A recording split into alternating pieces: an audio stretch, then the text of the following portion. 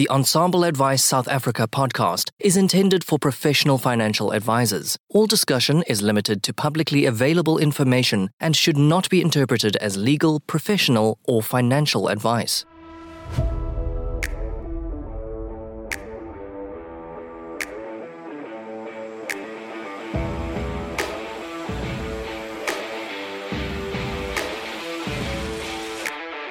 Hi, I'm Louis van der Merwe, Certified Financial Planner.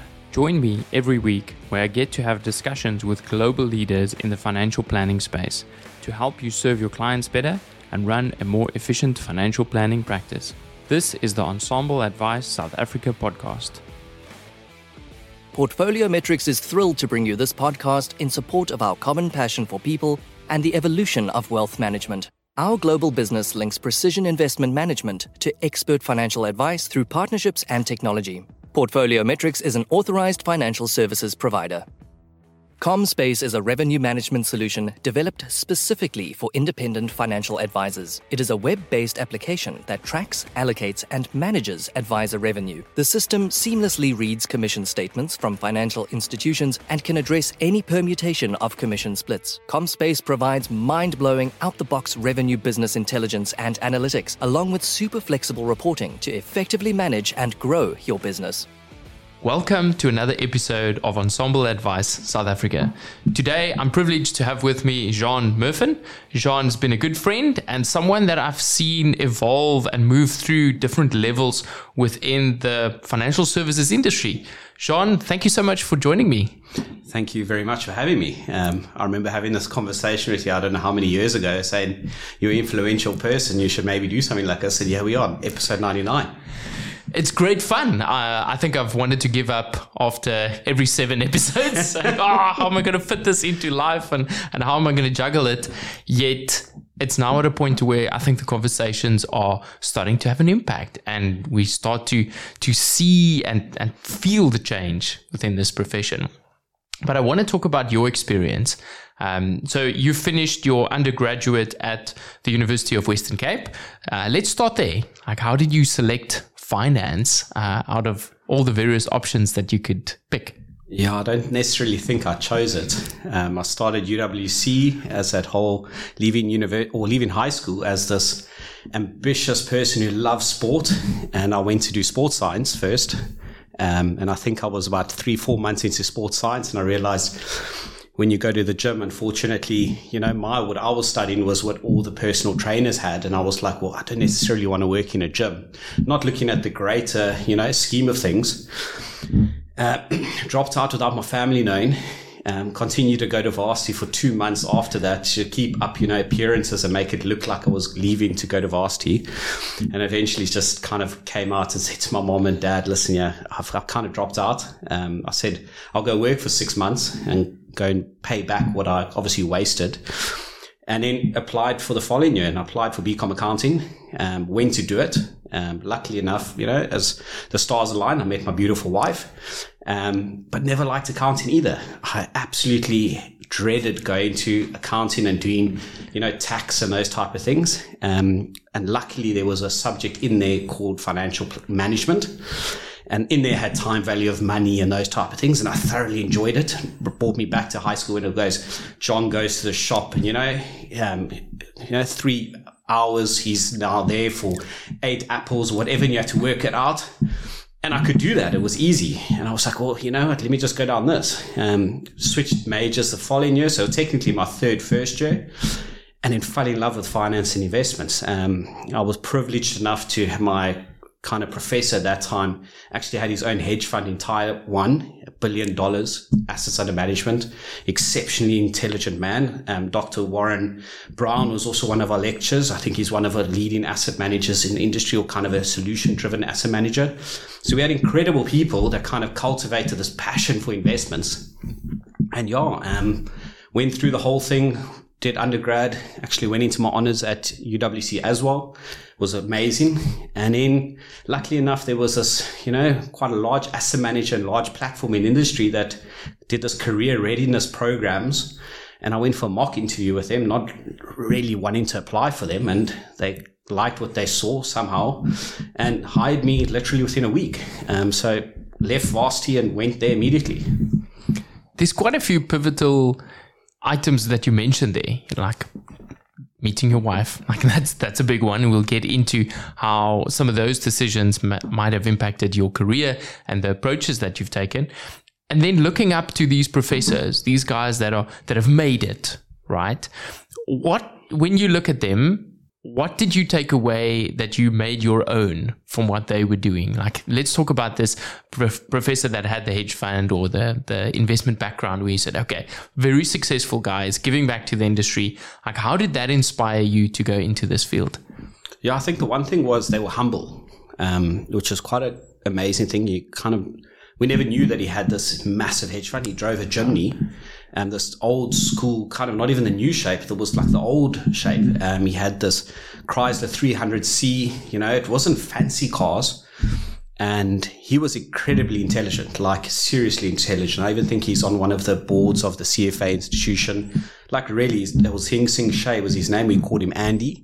And it was a pleasure. But obviously sitting with him, the one thing I did realize was I love the investment industry, but not necessarily sitting behind the computer screen and analyzing for hours upon hours upon hours, because that's what he explained to us is the reality. Everyone sees these incredible trades and this, but it's the endless hours of research behind it to make that informed decision. And that was the one thing that I think all of us realized, and kind of our class was split most probably in three.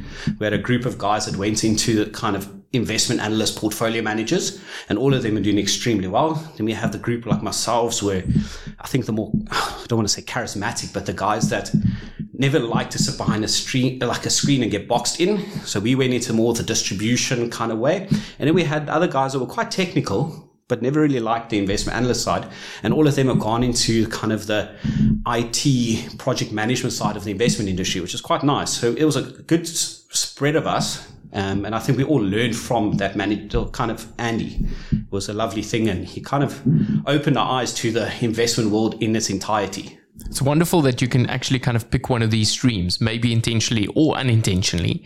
And what I'm hearing you say is that love of people, right? Getting your energy from other people, where you don't want to be hidden and you don't want to be sitting behind a screen, where that's someone that might put on an expert hat and say, cool, this is where I get energy from. So now you're stepping into your first job. How ready were you for that job leaving university?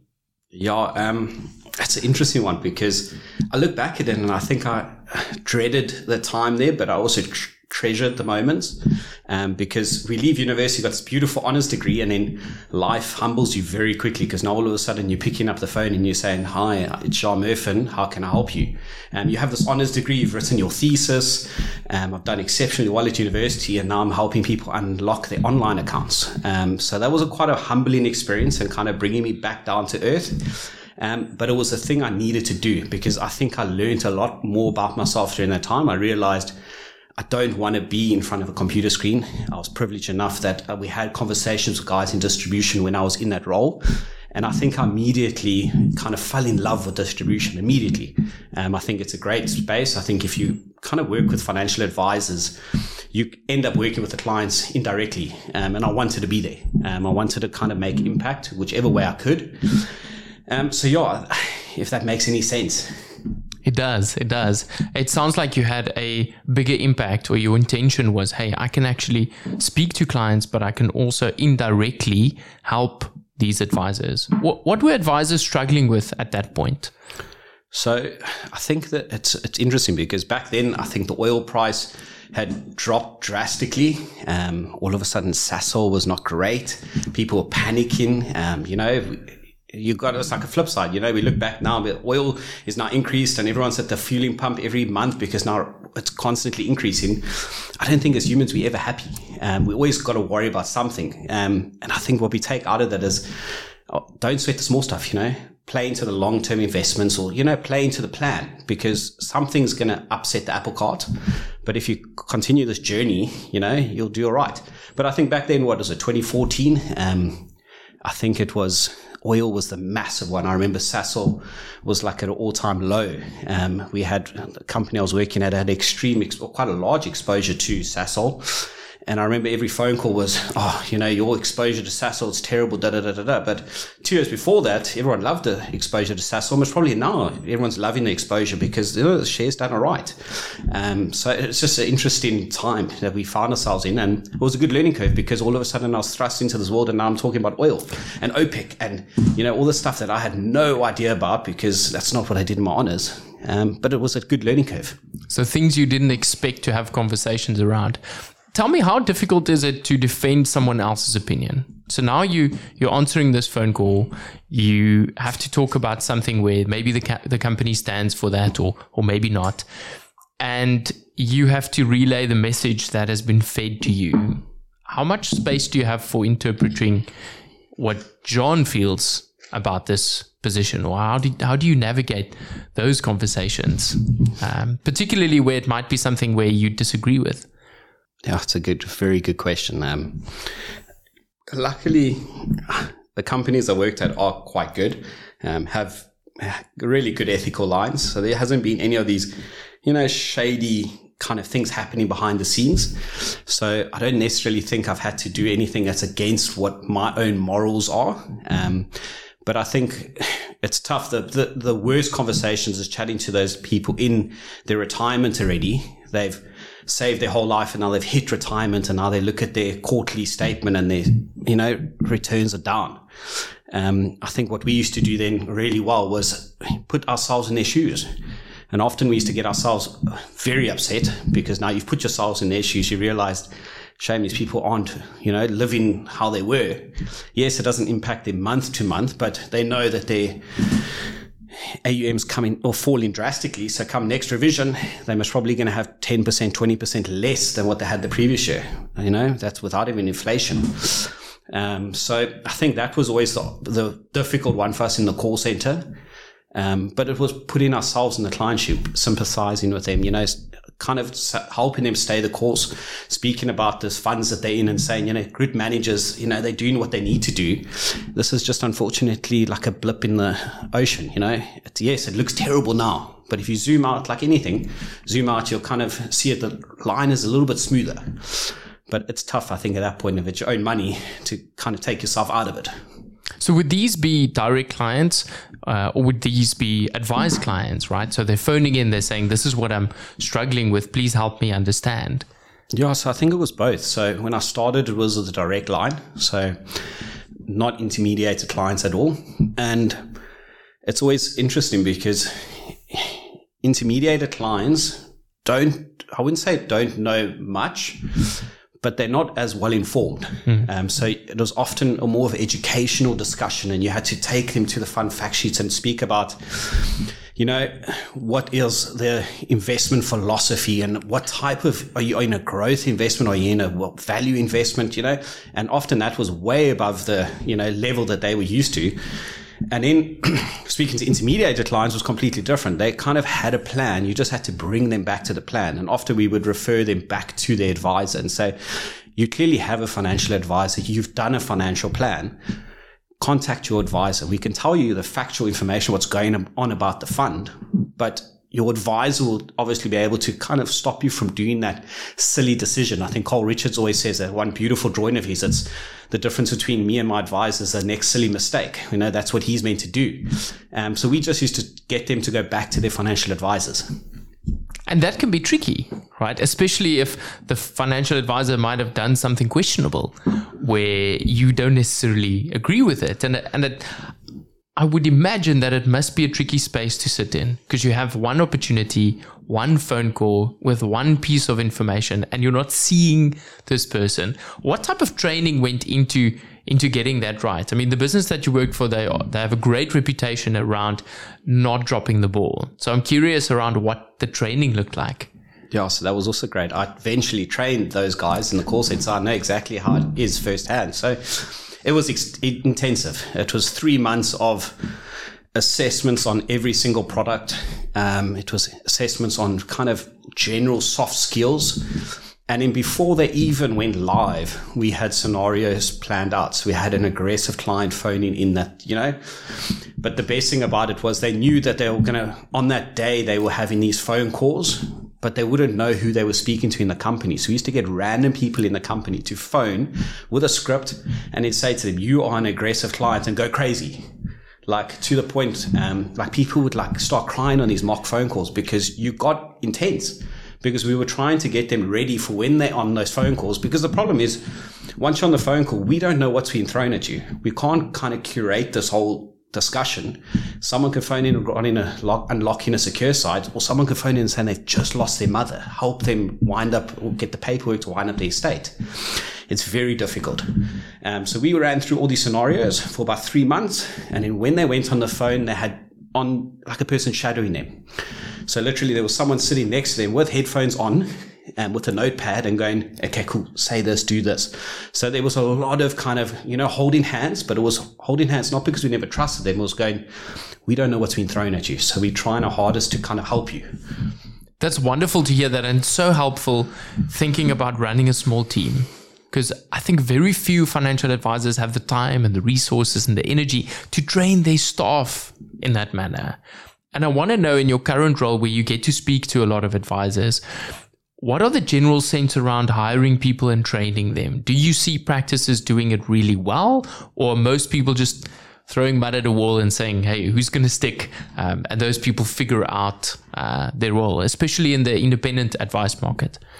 Yeah, I think it's an interesting one. From support staff, I think a lot of guys, in my opinion, are starting to go towards kind of support hubs, businesses that do professional administration, because the guys don't necessarily know if, a person may have helped you on the investment side, but running a short-term business or running a life business requires a different set of skills. And I don't think, as you said, advisor has the not capability, but the capacity to vet those things. It's, you're not a director who has a massive HR team that can do all of these background checks. You're most of the time an individual. So most of the time from the sports side, guys are hiring administration, really capable administration companies that have proven track records. On the advice side, I think it's a bit of both. Sometimes there's a guy that comes straight out of varsity and he has this beautiful 3-letter word behind his name, CFP. And they immediately think he can become an advisor because he's a certified financial planner, You should know everything already. You should know how to do it. But I think with the latest, you would see now with the latest kind of certification changes, I think people are realizing that just having the CFP behind your name doesn't necessarily mean you can give advice. You haven't really done a financial plan properly in your kind of studies. But we assume this. You assume that because I've got these incredible qualifications, I can do the job. It just means that I'm competent. It doesn't necessarily have the soft skills and hard skills to be able to sit in front of a client and give life-changing decisions. And then you get those guys that, have worked 15, 20 years. And you see it in my industry, where I'm currently in distribution. The guys who move out of distribution, so they've, 15 years experience as, they're leaving at 35, 40 years old, and then they shift to become an advisor. So they have 15 years of kind of talking with advisors, understanding what the day-to-day is, and then they go and work with a financial advisor. So as I said, there's a bit of both. And, there's no right or wrong. It's quite interesting to say that there's these multiple avenues to becoming an advisor, and you took a stab at kind of spending some time in advice, and we'll come back to that. But I want to know, these guys that are leaving distribution, maybe they have 15, 20 years experience, how quickly do they get to build a sustainable business? Do you see that they have a faster runway than someone maybe that have maybe move from another profession, right? So let's say they were maybe a teacher, very successful, but now I've said, okay, I want to change in career and I want to do something else. Like, do you see a significant time frame for them to build up a sustainable business? Yeah, the one thing you do notice quite quickly is that if you're a 20-year-old, and it's a sad reality, you could be the most intelligent person on planet Earth. But if you go to that 50-year-old or 60-year-old and you want to do a financial plan, they look at you and they go, you're not wet behind the ears. You haven't really lived life. You haven't gone through those things, which is fair enough. There is a bit of that life skills and stuff that you have to go through. I think the guys that have got 10 years, 15 years or whatever experience, teaching and stuff, they've got time. They've seen things. They've, been through different cycles. They've seen different market conditions, whether it is in their own kind of financial services sector, but they've also seen it from how it impacts people. The one benefit you do get if you're in the professionals, whatever professional field for 15 years, your networks are generally quite large. So you've already built up this good network. So when you go back to that professional network that you were part of, the guys are most probably a little easier and will kind of come to you. Because think about it, you kind of finish university 22, 15 years experience, you're leaving at 37. So 37 years old, you go into a client that's only 50, it's 13 years older than you. They're not looking at you as like you their kid. Yeah. You that guy that can help them make a decision that they have to make in 5 years' time when they potentially retire.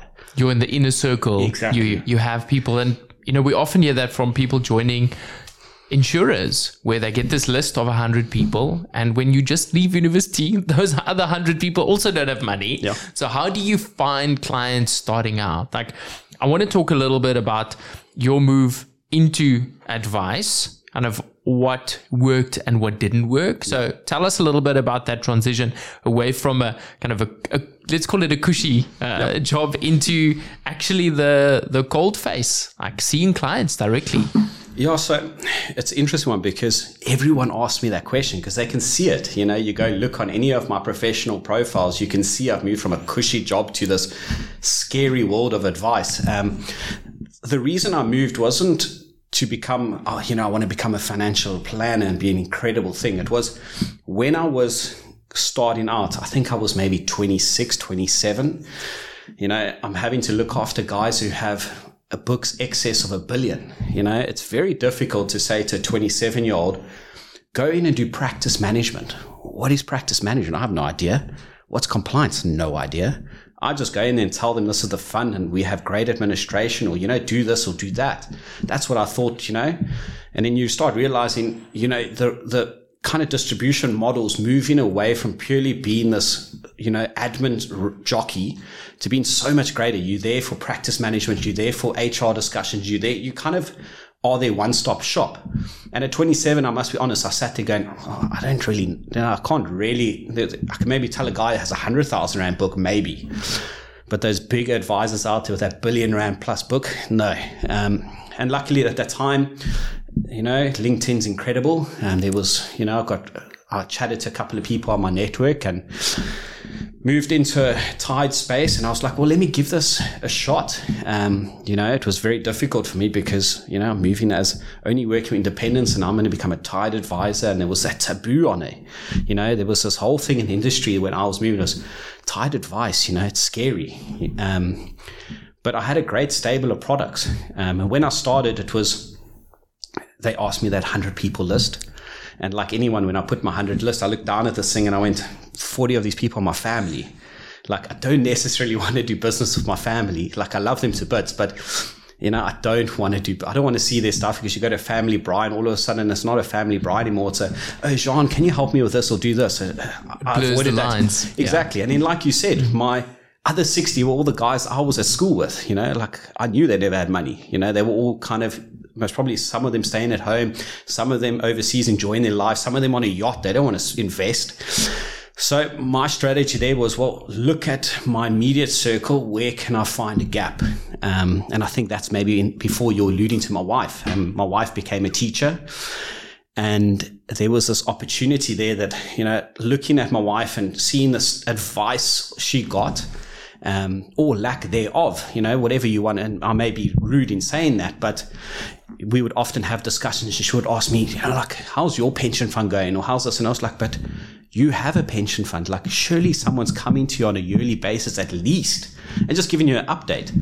And it turned out no one was. So my strategy was, well, hey, teachers are incredible human beings. They do incredible work.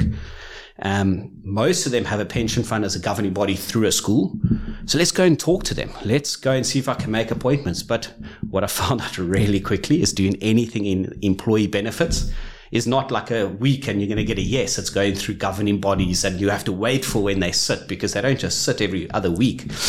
So I learned a lot. And it was enjoyable. So that's how I looked at my immediate circle and said, well, where can I make the most change and the quickest change and the most effective change? So we're targeted schools. Well done for taking that leap. Because I think even though it was super scary, that's probably what you needed to do to grow. To say, these are the areas where I don't feel I can add like so much value walking into someone's business and say, are you doing this now? Are you doing that? And yet when you take that jump, like there is no guarantee, right? There's no guarantee that this will be a successful career. Can we talk about the space where you had to make a decision around, hey, do I stick this out or do I go and look for an alternative? You shared with me a story beforehand and I was wondering if you'd be able to repeat that. Yeah, so it was an interesting time. I think it was November, December. My wife came to me, said, I'm an advisor now, so bear this in mind, like, anyone that's listening to this, you earning commission. Yes, I had a basic, but I didn't even think my basic at that time covered my bond. It was not even, so it was like, that may cover my medical aid, and whatever I did after that kind of covered the bond and gave us food and stuff like that. So my wife and myself had made the decision that, should we have, baked beans on toast, we will do that. That's our decision. We will kind of sacrifice together to hopefully, progress along this career. And my wife came to me, it was November, December, and said, love, good news, bad news, whichever way you want to take it. And I think we were married for about 3 years at the time. And she's like, I'm pregnant.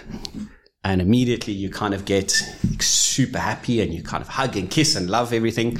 And like a typical man, the wife goes to sleep and you sit up awake and go, well, I'm going to pay for this. I've got this other human being coming in. Bearing in mind, I think that month I must have earned a commission of like 100 Rand or 200 Rand. And I think I got that the month before. So you kind of sit there going, is it selfish of me bringing a human into this world? My wife and myself made the decision to sacrifice, but my son never made that decision. So I looked at this. I still had a couple of months, most probably 15 months, 16 months in my contract that I got a little bit of a basic. So it was a good deal. And I just said, you know what? As it sat there, I became extremely risk averse. I became, I was always this risk taker, jumping from a cushy job into a thing. I would have done that in a heartbeat. Now I've got this beautiful little boy coming, I've got to provide for him. So it was a scary thing. I think I most probably jumped a bit too soon. Looking back at it now, it was definitely too soon, but I'm extremely happy. You look at the decision I've made, 5 years later, I don't necessarily think I would have changed anything. Maybe if I stayed a little longer, maybe my journey would have gone somewhere else, but I don't, I'm not upset about anything. It's so beautiful how that parallels the way clients typically approach advisors, right? Something's happening in their life, it's impacting their finances, and they have to make a decision. Who could you bounce that idea off of? Like, was that something you internalized and said, okay, this is something for Jean and his family to figure out? Or did you get some external information? Like, how did you validate that decision in hindsight? Yeah, I don't know. I actually think I must probably had a conversation with you. I don't know if you remember it. I don't know. We must have had a coffee. I bounced most probably off you. And then my wife's uncle, he's also really prominent in the financial services sector. And I'd bounced it with him because I know that he's more risk averse than what I am. And he kind of said to me, you know what, you've made the decision. Your primary job now is as a man, look after your children. So whether that is go back into corporate or make it a success as an advisor, that was the decision. And like humans, we generally take the road of least resistance. So I went with corporate, it was safer for me. As I said, I became hella risk averse. All of a sudden, I'm now this person that's now worrying about medical aid and gap cover and all these things that was never on my mind. I'm now reading the terms and conditions and making sure that my son's covered and all those type of things. It was things I never worried about. It's such a nice way to just make sure that when you go into advice that you set yourself up for success, right? So you've said, cool, I have a 2-year runway. There's enough time, but then life happens and it's okay, right? It's okay to explore something else and then say, well, maybe some roads lead back to advice or it leads to a different area. I think we still see this assumption that everyone wants to become an advisor. Yet when you said earlier, there's 3 tracks that you can take, right? You can go into the ops, the IT side. You can go into kind of the analyst side. Are you seeing more career avenues for people in financial services than, just becoming an advisor? Yeah, I think it is. I think financial services is pretty much exploding at the moment. People may not think it, but if you look back 15 years ago versus where we are today, there's how many more unit trust managers out there? That means there's how many more jobs available, because every single one of those collective investment schemes, they don't just run solo. There's a HR there, there's an ops team there, there's this guy, there's that guy. That's job creation. So, there's those guys sitting in advanced now going, well, I want to become this. The problem is we often limit ourselves because we watch a movie or we know this one person and we only think that's the place to go. And I often say to guys is, in your final year or something, contact multiple people in the financial service sector. Look at your LinkedIn, type in the company you want to go to, and all of a sudden you realize there's like 100 different, job descriptions or job names. And then you start realizing very quickly that, oh my word, it's not just limited to this investment analyst. There's a whole bunch of different jobs out there. They might have common skill sets or might require a common skill set, but being an internal compliance officer versus being a consultant, like 2 very different people that tend to do that. So you spoke a little bit about the employee benefit side and how that would have been a great opportunity to potentially unlock clients. What was the challenges other than the time of decision? Like, do you think the market is catering in the right way for these groups, for people to deliver or receive quality advice at scale? Yeah, it's an interesting one. I don't necessarily think the market, I think legislation makes it more difficult. Legislation's becoming, there's a benefit for it. We're trying to protect clients, but we make it extremely difficult to do business, and it becomes more expensive to do business. So all of a sudden, if I now hire this Juan Mirfin in the business, I need him to write so much business because I need to cover all of those costs. Where, as probably back in the day, yes, it was cowboy season, but there wasn't anything out there. You can go and sign a person for 500 Rand every other day. Today, I don't think necessarily people want to do that, because how am I going to make money off 500 Rand debit order and make 5 Rand a month? That's not going to cover anything. So there's that. I think it's a catch-22. You're trying to, I think financial services and kind of agency forces and advice companies are trying to do good. But guys starting out brand new, they have to have some sort of leads. Yes, work for it, bear that. Fair enough. Give them 6 months to see what they can do, and then you give it to the better guys, because you still need to convert those leads. But there is still help that's needed. Whether it's joining as a succession to financial advisory practice, I don't necessarily think that's been done enough. Is there a way that young advisors hitting the industry registered with one of the, many kind of boards that are out there? Surely they could be speaking to succession networks and stuff like that, and kind of play matchmaker. Often we find that these independents sit in isolation and they have to go and figure it out themselves, and their compliance office banging down the door and saying, where's your succession? Surely there's guys out there that can play matchmaking. We know where the youngster is. We know where the older aging practices are. Let's start putting people together. And I think that's how you help this industry. Absolutely. I completely agree with you. I do, however, hear a lot people saying, how do I keep this person, right? I can get them in my business. I've tried it once or twice or 3 times. They stay for a year, 2 years, maybe 3 years. And then one of the banks pick them up, or one of the insurers pay them an amount that I cannot afford to pay them. Given that you have had some of these discussions, what do you think are the things that are missing in those roles where maybe an aging practice can compete with? Like, if it's not on the monetary side, like what is it that we could give people to say, hey, this is something that you can work for that will make sure that you actually stay within that business? Yeah, I think it's tough. I don't necessarily think I have the silver bullet, but often the discussions that I've had with guys is to try to find like-minded individuals. So that's often tough as well. So often when the guy leaves, they come in and they get told, they get sold the dream. You know, this youngster comes in and he's 28, maybe in 30 odd, right? He gets sold the dream by the more experienced KI who's now got all the clients, and he's got the 500 clients, whatever it is, and his book is doing extremely well. He sells the dream to a young advisor, like any company is going to do. When you want good talent, you sell a dream. You know, it's for us that's starting in the business to kind of look through the smoke and mirrors and see if it worth what it is, you know. I think what you do then is you got to have some sort of a binding agreement, or, you know, any new client, or whether it's a fixed salary. You know, I think that's a great one. It kind of removes that barrier. If I get a proper, decent-ish fixed salary, yes, can advisors afford it? Most probably not. But that's where I say there must be someone out there, like a regulatory body or something, that it has a vested interest in this. And I think we know who we're talking about. So there's many companies out there that have vested interests in financial advisors doing well.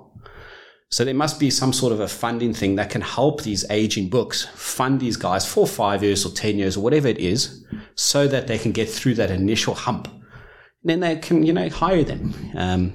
And then it's a proper handover, you know, and that can take 5 years, but it's a proper handover. You know, I've going with you to every single one of your clients, and we eventually, you know, exit the industry. A sustainable succession. I think what's missing still in South Africa is that the funding mechanism, like you rightly said, at a reasonable price. Yeah. You see people willing to give you money, but, you know, they're going to charge you 25, 26%, and then it doesn't make sense, right? So at a reasonable price. Yeah. There's a lot that you have learned over the last, how many years? How many years has this now been that you? I think almost 10 years. So the last decade. I think I've now just got past it. Like, you know, I'm not just this newbie in the industry. I've now got almost a decade, you say. So you're looking back, you're kind of connecting these pieces. But what happens when we look forward? Like, where do you see Jean 10 years from now? Is that back in the advisor seat? And I won't hold you to this. We might listen to this episode 10 years from now. But is it back in the advisor seat? Is it making a massive difference in practices? Is it running a multinational business? Yeah, I think I've stopped thinking 10 years plus, because life changes very quickly. The one thing I've realized is that I most probably am still going to stay in corporate. I think I got strengths there. You realize a lot about yourself when you become an advisor. But I enjoy the corporate side of it. I think there's a lot of change you can make there. And hey, maybe one day I'll be running a big successful company or a distribution force. But I definitely still want to work with financial advisors. Sometimes, you know, people say, like you said in the beginning, you know, every 7th episode, I think it's like me, you know, every 7th phone call I get about the same question. I want to kind of exit the industry, but it's still rewarding at the end of the day. These relationships are ever evolving and becoming better and stronger. And I think it's, you know, I want to be in this industry. I think personally that's that. And business wise, it's interesting. I think 5 to 10 years time, we had the whole debate for the last 5 years of active versus passive. And it was every article, every roadshow you went to. And then fast forward like now to present time, it's no longer a verse discussion. It's you know, I'm including passives into my solutions. And I think the next 5 years is the interesting one is AI. You know, is it a verse discussion? Should we be against it as a financial services company, or should we embrace it as an industry? And that's going to be the interesting one to play out. I'm telling guys that embrace it, learn about it, enjoy it, because it can most probably make your life easier. But, you know, I don't think we should be thinking about verse anymore. Any scenario that comes up, we always put it up against and we say it's either or, you know. We know in the advice space, it's not either or, it's inclusive, it's, you know. So yeah, I think that's going to be the interesting one. There's going to be a couple of themes playing out in the next 5 to 10 years. And I know we got to look forward to enjoying it. It's definitely a more nuanced question to say how much of each, where, like how do we do this, as opposed to, you know, those binary outcomes. Do we include it or don't we? I know that you run quite a few successful social events. Talk us through a little bit of the things that have been beneficial in your career. What has worked? Is golf events one of them that has converted into business? Yeah, so it actually has. We run a very, I won't say successful golfing network, but it's a golfing network. We try to get together once a month. like-minded individuals in the industry, whether it's other asset managers, advisors. We have guys from, other financial services companies in the greater schemes. They come and play along with us. But I think it's from an advisor space, they seem to enjoy it. The younger guys as well. We've seen a lot of the older advisors, I don't want to say older in the age, but the experience, the guys that have been through everything, and some ex-financial planners of the year that play with us. And it's so nice watching those more experienced advisors willing to share with the youngsters. Like, it's not competition. And that's the thing I enjoy the most about it, is getting these people into play golf. You would think they're competitors, but financial advisors are great. They're always willing to chat and have a conversation, and it's bringing some fun back into the financial services sector. I don't think when I started, the fun financial services was done. Back in the day, 20 years ago, 25 years ago, you hear about all the crazy things that used to happen and the trips and those type of things, but it was fun.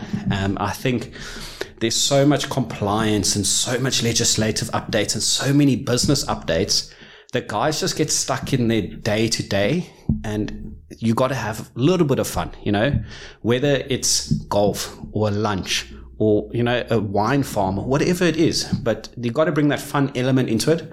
Makes it more memorable at the end of the day. And it opens people up to have a conversation, because it's not just business. I need to get to know the individual, because like yourselves as financial advisors, you're not going to walk up to a client immediately on the first meeting and say, give me 10 million, invest. Yes, maybe it will happen because they've researched you over the last year. But you also have to get to know the client. You have 2, 3, 4 meetings where you're building up the trust with the client, and eventually the client gives you that money. It's the exact same as our side with the financial advisors. We want to partner alongside them. So we've got to get to know them on a personal level as well as, professional level. Thank you for bringing back the fun into financial services. It's something that I think a lot of people think this is the most boring topic in the world, and I never want to talk about it. They want to think about it. And then the other element is, it's lonely as an individual advisor. Someone sitting by themselves. I remember those first couple of years, like literally myself and a round table. It's lonely. You have no one to bounce ideas off of. And just being in the presence of someone else maybe get you through that week so that you can continue in advice. Or it maybe opens your eyes and you say, well, actually, there's a different career path. And thank you, Jean. This has been wonderful to hear about the alternative routes that someone can take. So hopefully someone listening to this today says, wow, actually, I don't only have to be an advisor, and there's many different routes. And I'm also allowed to change my mind as things happen. Is there any parting wisdom that you want to leave with younger advisors that might be listening to this that would be beneficial to them? Yeah, I think as a younger advisors is keep your eyes open for an opportunity. Often we close ourselves up to that 500 Rand or 1,000 Rand or 10,000 Rand because we want that 10 million. But people have to start somewhere. And that 5,000 or 500 Rand debit order, they may have a significant other or a parent or someone that is doing well. They may open that door for you to go see there. That shouldn't be your ulterior motive to go there. But if you're doing good, solid advice and you're kind of helping people where you can, they will open doors for you, because they always say, word of mouth is the best form of marketing. So if you do a good job with this client in front of you, they will open that door. And be patient. It's a long game. They always say 24 months. So get past it 24 months. And generally it's a lot better, but you've got to get to that 24 months. It's tough, but do it. It really is fantastic. I see it with advisors all the time. It's an incredibly rewarding career path. You get to see proper significant change, and advisors are dream protectors at the end of the day. You are helping secure legacy for years to come, which is amazing. What a lovely way to end. Thank you so much, Sean. All the best for your future career. And I'll definitely have you back 10 years from now. We can reflect on the next decade. Thanks so much, Louis. Have a lovely one.